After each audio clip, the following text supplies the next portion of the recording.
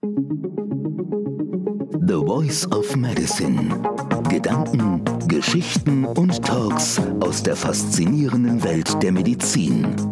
Denn wir bringen sie an den Puls. Präsentiert von Radiolutions.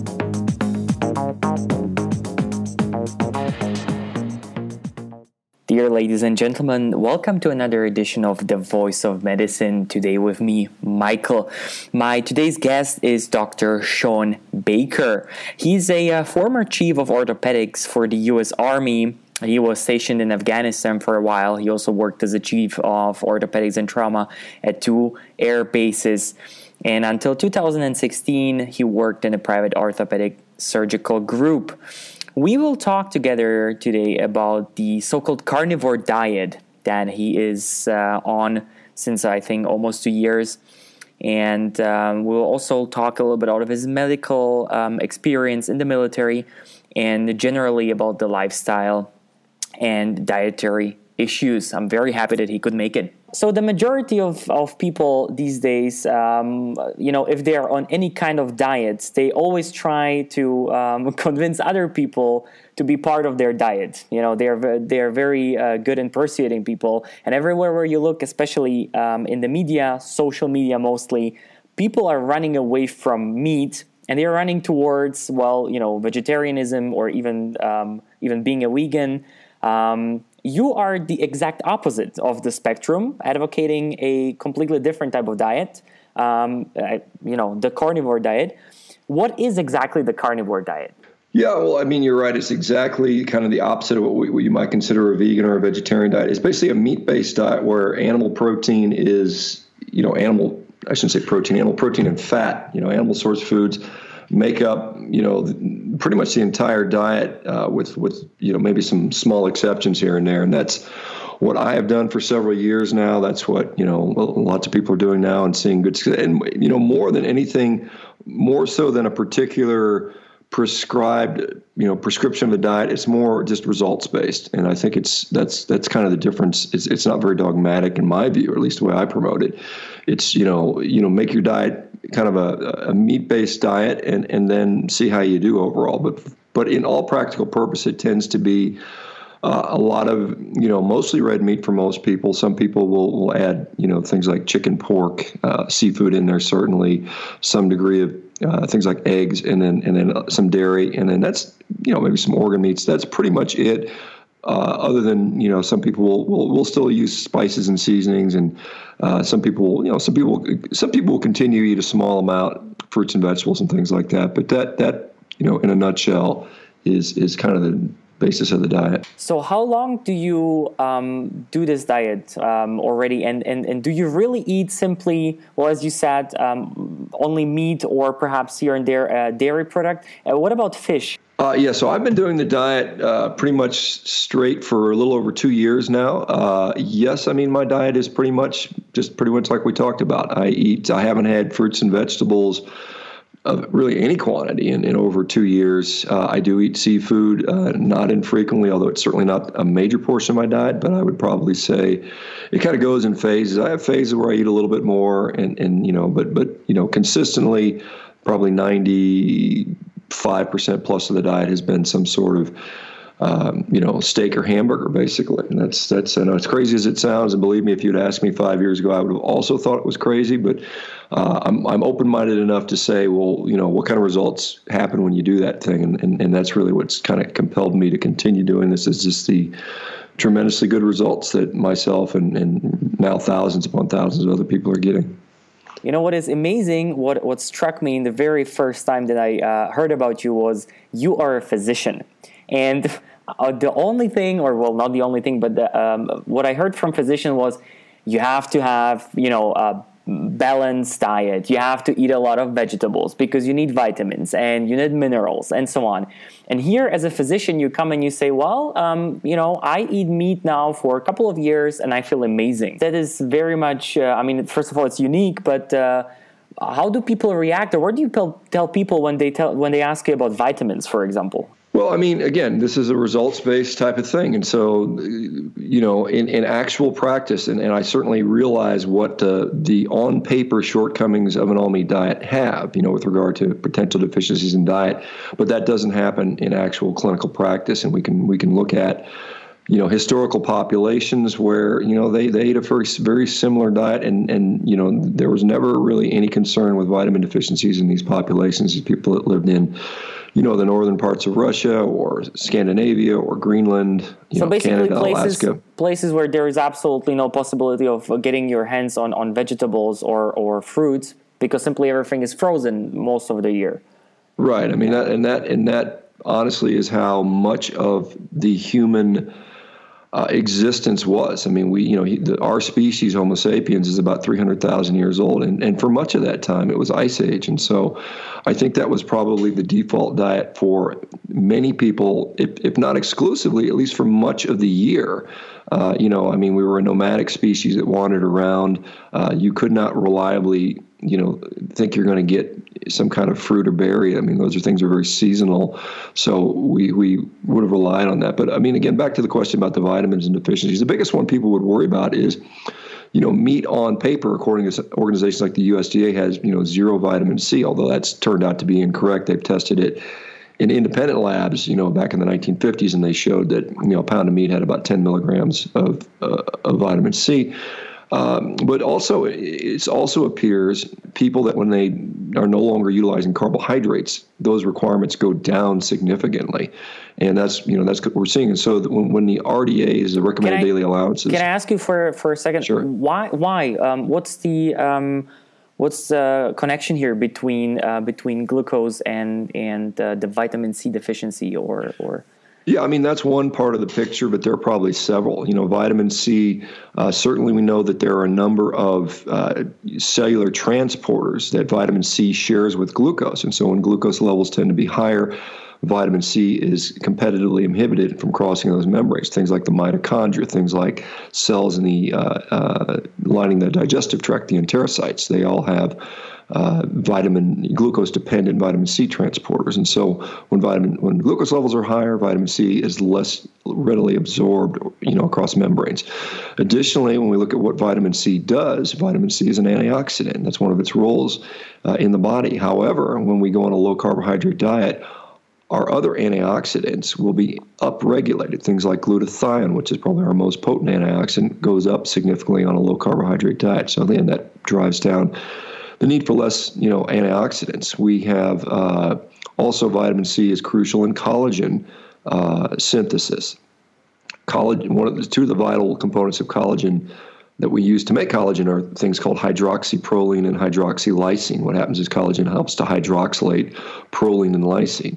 However, we have transporters in our gut that can directly uptake those substances directly, so we don't need the vitamin C to convert those. And when we're eating a large amount of collagen, we're getting that hydroxyproline and hydroxylysine, and we have dedicated transporters to take those up. And so a meat-based diet gets you quite a bit of collagen. And so I think, there are a number of reasons that vitamin C requirements seem to go down on an all-meat diet. I mean, the bottom line at the end of the day, no one is getting scurvy on this diet, and the sort of the mythology goes back to the fact that, sailors back in the, 1700s, would get scurvy, but that's because, number one, they were eating a very high-carb diet. They would have what was called hardtack, which is basically dried breads and stuff like that, but also the meat they had was dried and preserved. And so the difference is if you eat fresh meat, it still has some active vitamin C. If you eat dried, salted, preserved meat for the basis of your diet, then you will get scurvy.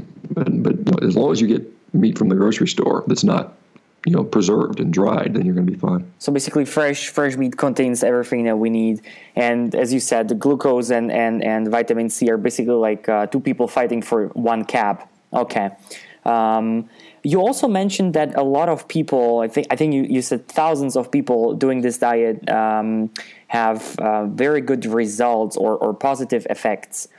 So what are the short-term and the long-term positive effects of a carnivore diet? Well, I mean, certainly in the short term, we can talk about what we're seeing, clinically kind of every day. We see certainly people that have high blood pressure. Their blood pressure normalizes. They come off medications. We see people with diabetes or pre-diabetes. What we see is their blood glucose stabilizes, their insulin sensitivity improves. We see things like markers of inflammation, something called C-reactive protein, which is a common blood test that can indicate how much inflammation you have. We see that plummeting down to very low levels, and that coincides with some of the clinical findings where we see people with less, really just inflammatory pain, joint pain, musculoskeletal pain, things like that. We see a whole host of autoimmune diseases that appear to be clearing up, things like psoriasis or rheumatoid arthritis, asthma, Hashimoto's thyroiditis. Arguably, some of the mental health disorders are autoimmune in nature, and so we see a lot of people that improve anxiety or depression with this, and that probably relates to an improvement in gut permeability. And there's some research coming out of Europe, specifically in Hungary and in your part of the world. There's a researcher out of Boston named Alessia Faisano who's done some very compelling work showing that autoimmune disorders are likely related to gut permeability problems. And so the diet does seem to help with gut permeability. It certainly helps people with inflammatory bowel disease like Crohn's disease or ulcerative colitis. That seems to be very efficacious in those situations. So in the short term, we're seeing all kinds of improvements in disease. We see a lot of people lose weight, improve body composition. Many people report greatly improved things like libido and sexual function. People will talk about, just improvements in mental health, energy, strength, those types of things. As far as the long term, again, that remains to be seen. There, we don't have, a 20-year data on this, obviously. But I mean, sure. To be fair, there is no diet that's ever been tested over a period of a great length of time in a truly randomized, controlled fashion style. It's just cost prohibitive, and it's ethically pretty much impossible to do. I mean, the only way you can test whether a diet works over the long term would be to lock people up in a metabolic ward for decades and control every variable. And we can't do that. So what we do instead is we rely on mostly nutritional epidemiology, which are large population-based studies. And the problem with that is there are literally hundreds of confounding variables that we can never really sort out. And so that is a very poor way to determine. So population-based studies are a very poor way to determine what you and I individually should eat. And so we have to go back to what is really, truly working for me.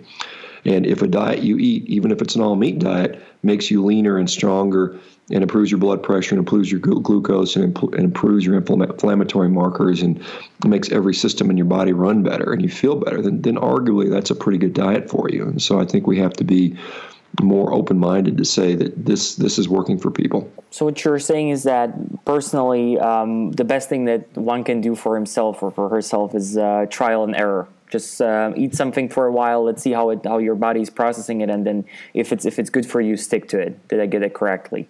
Yeah, I mean, again, ultimately, I tell people that are on this diet, and they ask me, how long should I be on the diet? Should I add other things to it? And I ultimately just tell them, do it as long as it's working well for you. And if it's not working, if it didn't work well for me, I wouldn't do it. I mean, I'm not out here to shorten my life or make myself sick. I'm doing what really and truly works for me. And that's why I continue to do it. And that's why I tell people, and certainly I don't think the world needs to go on a carnivore diet. Certainly I don't think everybody needs to be strictly 100%, oh my gosh, don't eat a vegetable or a piece of fruit or you're going to die. I don't believe that. I think you have to objectively assess what all foods do to you, and not just say, fruits and vegetables must be healthy because our grandmother told us it was, and because we have some epidemiology that suggests that. I think we have to objectively assess individually, how do I tolerate those particular types of food? And I will tell you unequivocally that there are people that when they remove vegetables from their diet, they get objectively and significantly better for those particular people. And so we have to say, okay, well, that's what's happening, and accept that, and not to say, oh my gosh, vegetables are great for all people and every person on the planet needs to eat 10 servings a day of them, because you look at just a compound like oxalates. Oxalates are found in things like spinach.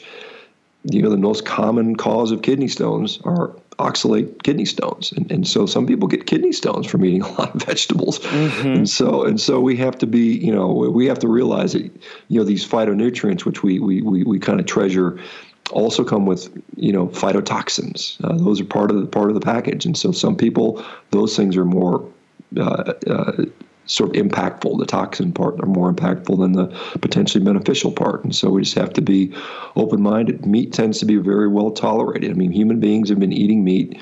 If we consider human beings as everything that came back from Homo habilis, we've been eating meat for 3 million years, and so it's a well-tolerated substance. Absolutely, Shawn. What you're saying is absolutely correct, and I mean there is a lot of evolutionary biology to back this up.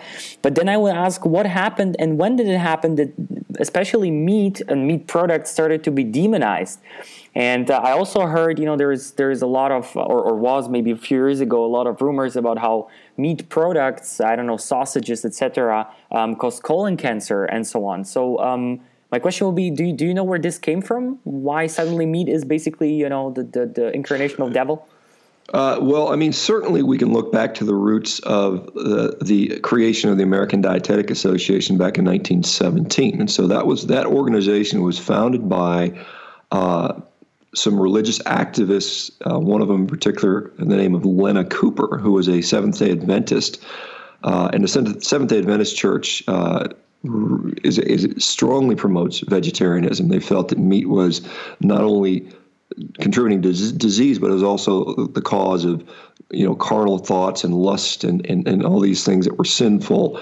This goes back to guys like John Harvey Kellogg, back in the early 1900s, late 1800s, where he was establishing sanitariums, where he was actually doing genital mutilation on people to prevent them from masturbating or having sexual or impure thoughts, and feeding them bland cereal-based diets and eliminating things like red meat from the diet. And so we've had that, since the founding of our Dietetics Association. So we've always had a bias ever since really, modern nutritional science has started to sort of be against red meat. And so, all of the epidemiology and most of the, even going back to this 2015 proclamation that placed by the World Health Organization via the IARC over in Lyon, France, 1/3 of that panel that made that decision was composed of, ethical vegans and vegetarians, and they didn't declare that conflict of interest. And people that were on that panel, and by the way, it was not a unanimous decision. There were many detractors that were against that decision that they released publicly. And one of the major complaints was they dismissed large bodies of evidence that did not support their claim. They refused to disclose the fact that many of them had ethical biases towards veganism and vegetarianism. They relied heavily on extremely, extremely weak epidemiology to make those claims. And so it's been very, very much by many people in the scientific world, is very critical of that finding. In fact, in 2018, if we want to talk about epidemiology, there was a study that came out of Asia looking at the epidemiology for Asia. Now, remember, Asia, the population of Asia is the majority of Earth. I mean, 4.5 billion people live in Asia. And when you look at red meat, when you look at processed meat, when you look at red meat, whether it's cooked or raw, it doesn't matter the cooking preparation method, there is no correlation whatsoever between red meat or processed meat and colorectal cancer. And this is the largest population cohort in the world. But that data is just completely ignored. So when you couple red meat, and we don't eat much red meat in the Western diet. I mean, the average American, which eats a lot of red meat, only eats about 2.5 ounces per day. The rest of our diet comes from processed grains, sugar, industrial oils. And so we're blaming red meat for the things that these other things are likely doing. But Asians don't have colon cancer when they eat red meat in Asia, but when they move to the United States, guess what? Their colorectal cancers jump right back up. That's because the way Americans eat red meat, and arguably Europeans to a large degree now, eat the red meat with in the form of a hamburger bun, mm-hmm. with a bunch of French fries that are cooked in some kind of seed oil, and then chase it down with a Coca-Cola. And so that is what we're seeing played out. But we're sort of putting the blame on red meat because some of these religious and ethical beliefs that we don't like red meat. We think it's evil. Many of the religious people think that, and then there's also this belief that it's destroying the environment. Well, yeah, sure. And I also think that there's a strong well, one could argue if it's wrong or right, but there's a strong moral voice of, not killing and eating animals as well, especially among the vegetarians and vegans. So that's for sure as well. Speaking of which, because I've heard a lot of times vegans claiming, we don't need to eat meat because everything that we need, what our body needs, can be plant-based. Is that actually true? Or does meat really has something that you cannot get from anywhere, plant-based only? Certainly, there are compounds in meat that do not appear in plants, and they can't. Things like taurine, things like carnosine, things like carnitine. Potentially you might be able to add supplements to that, but we're seeing that some people, a small percentage of the population, seems to do okay for a period of time on a plant-dominant diet, assuming they supplement correctly. We are seeing just tremendous numbers of people that attempt a plant-based diet, particularly a vegan diet, and they just can't do it. They fail for health reasons, and a whole number of reasons. But there was a study done a few years ago that showed that about 84% of people that attempt a vegan or vegetarian diet end up quitting within a few months, and citing health reasons as a main reason. There are, I think, something like 3 times or 4 times as many ex-vegans in the population than there are actual ones. The numbers still remain, relatively low, maybe 2% of the population, 3% of the population, depending on what part of the world it is. Now, it's getting a lot of press, and they're publicizing a lot lately, but still it remains a very low minority, which is a very vocal minority. And they're trying to drive policy decisions throughout the world based on their ethical beliefs, and a lot of that is misguided. It's distorting the data. They're very good at making an emotional arguments that pulls at people's heartstrings, and really manipulating and twisting the data to try to get people to buy off on their dogma, really. Mm-hmm. And it really, when we talk about animal suffering, certainly, and I don't want to say that there are no problems at all with the way we raise agriculture. I do think we have to understand there are huge differences, regionally. There are huge differences with regard to certain animals. I think chickens in particular in the U.S. style probably have it worse.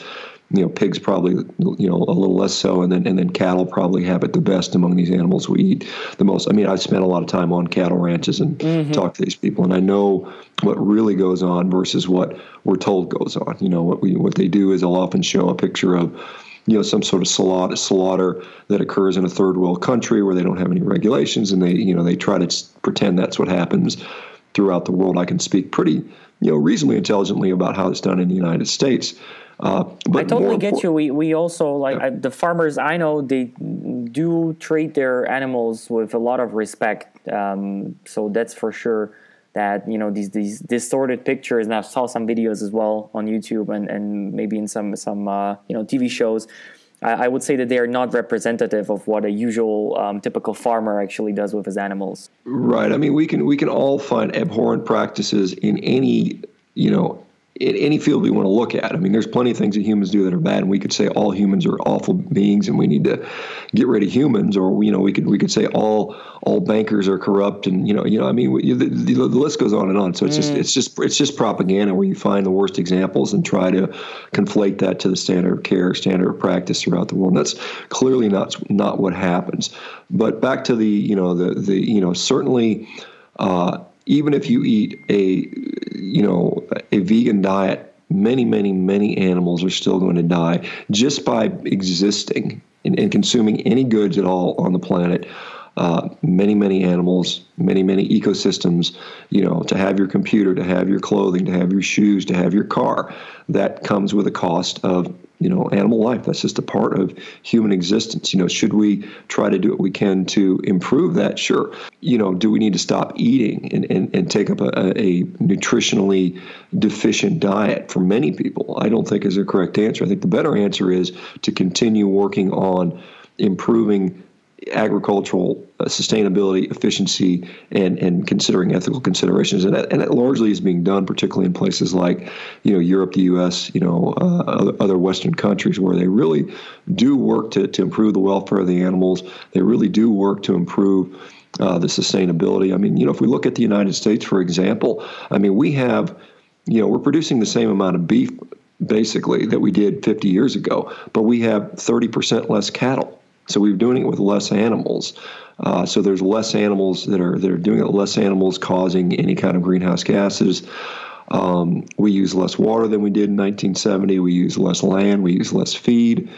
So, there are significant strides being made. There are potential, if we want to talk about methane as an etiologic problem for greenhouse gases, and that's highly debatable about what methane does. We know it's a more bioactive compound as a greenhouse gas, but it's in equilibrium. Its production tends to go back with what's being withdrawn. It only hangs around in the atmosphere for about 10 years, as opposed to CO2, which hangs around for thousands of years.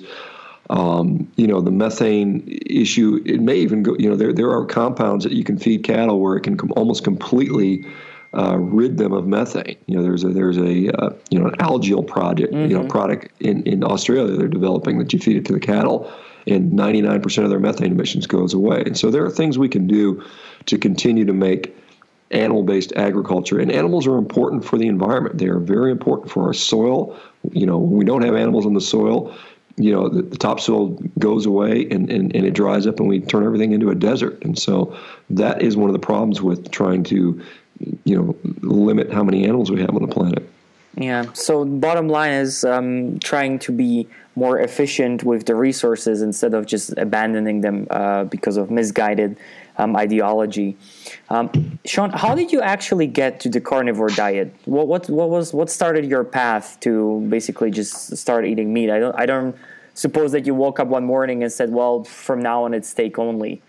Yeah, it was a gradual transition. I'm 52 years old right now, and quite honestly, the best health of my life, the best of, most strongest, athletic, fastest, everything I've ever been. I watched some of your videos on YouTube. You do look very, very fit, if I may say so. And for everybody who is listening right now or later on, you should check out definitely Shawn's webpage and also his videos on YouTube. It's stunning. Yeah, I'm doing well with it, but when I was probably in my early 40s, I'd been an athlete my whole life, but I just started to get signs of aging, metabolic disease, all those things. I was carrying too much body fat, even though I was exercising extremely hard and still competing at a world-class level. I just decided to start adjusting my diet. I had believed up until then I could eat kind of whatever I wanted as long as I trained hard enough, and it worked. It worked for about 40 years, and then it stopped working. But so I went through a whole bunch of different diets trying to figure out what worked best for me. And initially, to be fair,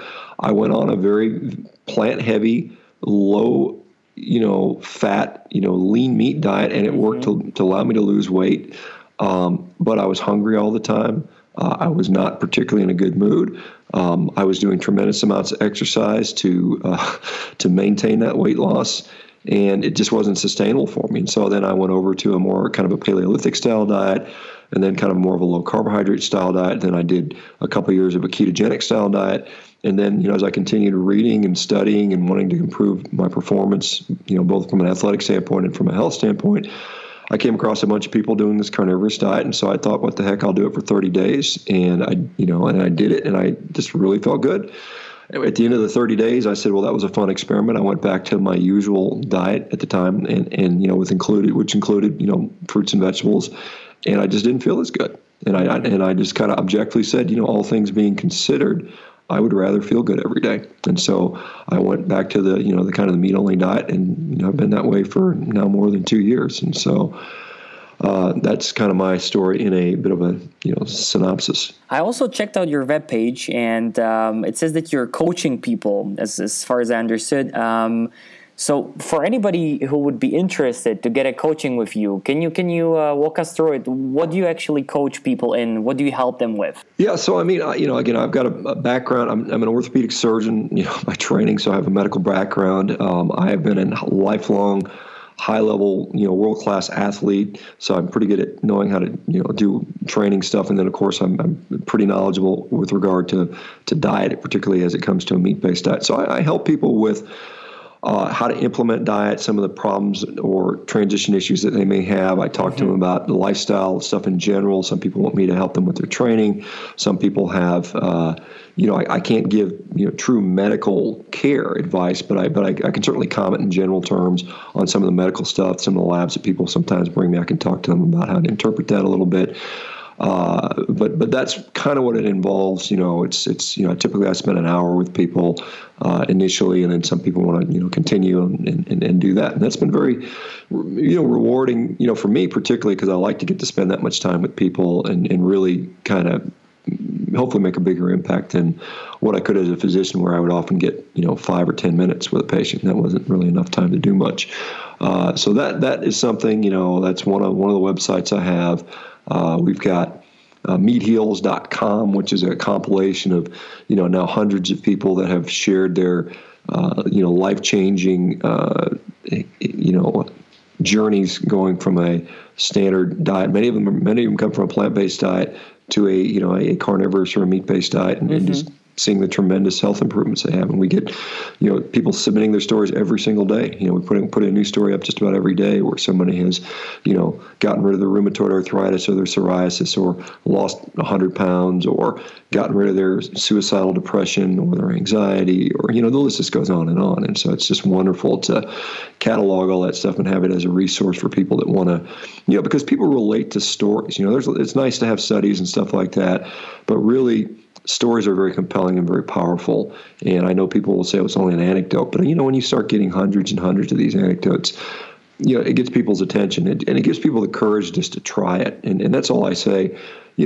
Try something. It doesn't have to be a carnivore diet. But and I tell people, if you're in a situation where you need to make a big change, you really need to make a big change. You can't just do a little bit of this and a little bit of that in moderation and balance. It just doesn't work very well. So for some people, doing something which is by many people would seem extreme or radical is what it takes to get the job done. And, I can tell you that there's really no downside to trying it for a month or two. I mean, what happens? You eat a bunch of delicious steaks for a couple months. I mean, what's going to happen to you? I mean, what's the worst that can happen? Yeah, in that sense. Right. No one's dropping dead, 2 months of eating steak. It's just not happening. I mean, people are happy to eat 10, 20 years of donuts and, cupcakes and potato chips and think, nothing of it. But my goodness, you eat a bunch of, nourishing, arguably the most nourishing food on the planet, meat, and all of a sudden people are like, oh my gosh, it's the worst thing in the world. Obviously, I think that's a bit crazy and very, very hypocritical to say, well, we're fine if you eat, junk food all day, but my God, don't try that meat thing. That's crazy. I get that. No, absolutely. And you're right. Only cognitively, we are structured in a way that we prefer stories much more than data. When you pull up some numbers or show people, regressions and whatnot, they will nod and they will say, okay, interesting, but it doesn't really, touch them also emotionally on a personal level. So stories definitely work. And speaking of stories, you also have a podcast, which I also recommend to listen to. Now, from the guests that you had so far, I think you have over 60 interviews that you made. Which one was for you, probably maybe it's hard for you to put a finger on it, but which one really kind of blew your mind where you said, wow, okay, this was a great talk, or I learned something which I didn't know before at all. This kind of changes everything for me. Was there such a talk, actually? We've had just tremendous guests on. I really, each and every one of them is just tremendous. I mean, we had some very inspiring, just regular people that have changed their life, which I think is great. I think for me, because, I've been in the health field my whole life, so much of the knowledge I get on there is just kind of, interesting stuff, confirming stuff that I know or learning a few new things. But when I kind of get off outside of my specialty, like we had an anthropologist on by the name of Mickey Ben-Dor from Tel Aviv, just tremendously fascinating stuff about human evolution that, that really kind of lines up with what humans actually were faced with and how they adapted and what their solutions were and how, animal source nutrition was largely a solution for that. I mean, that sort of stuff has been,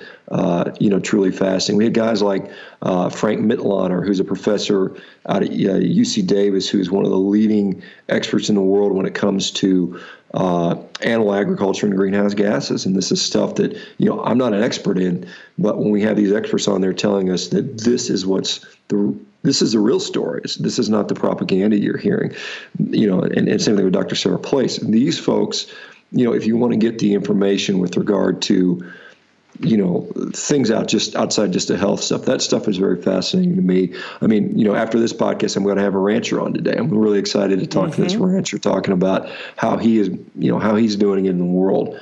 Professor Ben Bickman we had him on twice. We just re-recorded his stuff. He's just got some fascinating information around metabolism and how, what we eat impacts metabolism and how, again, it kind of ties into what, I'm suggesting and what a lot of people are seeing. And so those ones are, very interesting. Mark Sisson was on the other day. For many people know him as the leader of this primal movement. He's been around for, a decade or more, really beating the drum on this and just being a very influential health guy. And he was, interestingly, he was, coming around and being fairly accepting to people, doing this carnivore diet and so supporting that. And that's for me, seeing the acceptance in the low carb community, of people trying this diet and seeing it as not as something that's crazy, but as something that, gets results for, a certain subset of the population. And why the heck not? Why not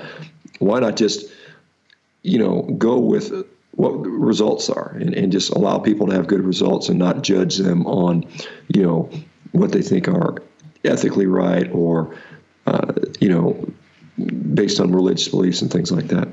I think it comes down to two things. First of all, talking to people with interesting stories, also based on their, vast knowledge and expertise in their field. So kind of let them be heard again.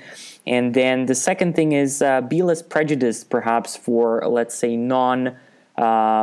regular paths, be it in nutrition or perhaps in lifestyle in general, training, etc. I think this is something where we have to do a little bit more as a human family, let's call it that way. Another thing, Shawn, I wanted to talk to you about is, and I was very interested in, is so you worked also for the U.S. military as a chief of orthopedics and then later on a chief of trauma, and then you changed to a private sector. And now maybe this question is, sort of stupid coming from a non-physician, but what is the difference between working as a army doctor and then, in the private sector? What would you say, what is the main difference and what did you like more about one of these fields or maybe perhaps both of them? Well, I mean, two things, in the military, the day-to-day practice is, mostly young people because most of the military is young, active guys. You don't have a lot of older patients. And so you have a bit of a different patient population. But then, when you get deployed, and then it's a huge trauma issue. You got these people that are being, literally blown to pieces. And you've been to Afghanistan, right? Right. Yeah. I spent quite a bit of time in Afghanistan doing a bunch of really intense trauma surgery where people were, literally, legs and arms and legs blown off and, just really, really difficult stuff and challenging trauma. That is not what you see normally in day-to-day practice. And then when you go into private practice, with the military, it's mostly just taking care of patients and, doing the best job you can. With private practice, or even as I was an employed physician, there's a much greater emphasis on productivity, being efficient, generating income, making money for both yourself, but also importantly for the hospital. And so that there are some different pressures that come there. There are a lot more administrative and regulatory hurdles to jump across, which many physicians just quite honestly just don't like it. It leads to a lot of burnout and just frustration for physicians. And so those are the major two differences. I mean, I do enjoy, I took care of a lot of older folks and I enjoyed treating the older folks and, helping them feel better with maybe giving them a new knee or a new shoulder or, unfortunately for the ones that fall down and break a bone or break their hip, fixing that so they can start walking again. But, There's different pros and cons to both of those things, but I certainly enjoyed my time doing that stuff. Do you still practice medicine, actually? This is for you don't know that because of what I'm doing from a diet standpoint and a lifestyle standpoint, this got me in a large disagreement with my employer, and so we ended up having a long legal battle about me wanting to not operate as much and do more lifestyle stuff, ultimately being the precipitating event that caused this. And so I basically stopped operating, stopped practicing for about 2-3 years, and I'm debating going back into practice possibly later this year, at least maybe in a part-time capacity, if I can find a situation that allows me to incorporate a significant lifestyle component, into what I want to do, because I think ultimately, as physicians, we need to start doing that. We need to stop putting so many Band-Aids on people. We need to start being extremely aggressive about preventing disease and quite honestly curing disease, and not so much just mitigating symptoms and applying this wonderful technology that we have, very expensive stuff, but ultimately I consider them high-priced Band-Aids, and I think we can do better. Thank you very much, Shawn. It was really a pleasure to talk to you. I've learned a lot, and I'm pretty sure that our listeners will as well. And for everyone out there, thank you for tuning in. This was The Voice of Medicine with me, Michael, and Dr. Shawn Baker. Shawn, thank you again. Hey, it was my pleasure. Thank you so much for having me on. The Voice of Medicine. Gedanken, Geschichten und Talks aus der faszinierenden Welt der Medizin. Denn wir bringen sie an den Puls. Präsentiert von Radiolutions.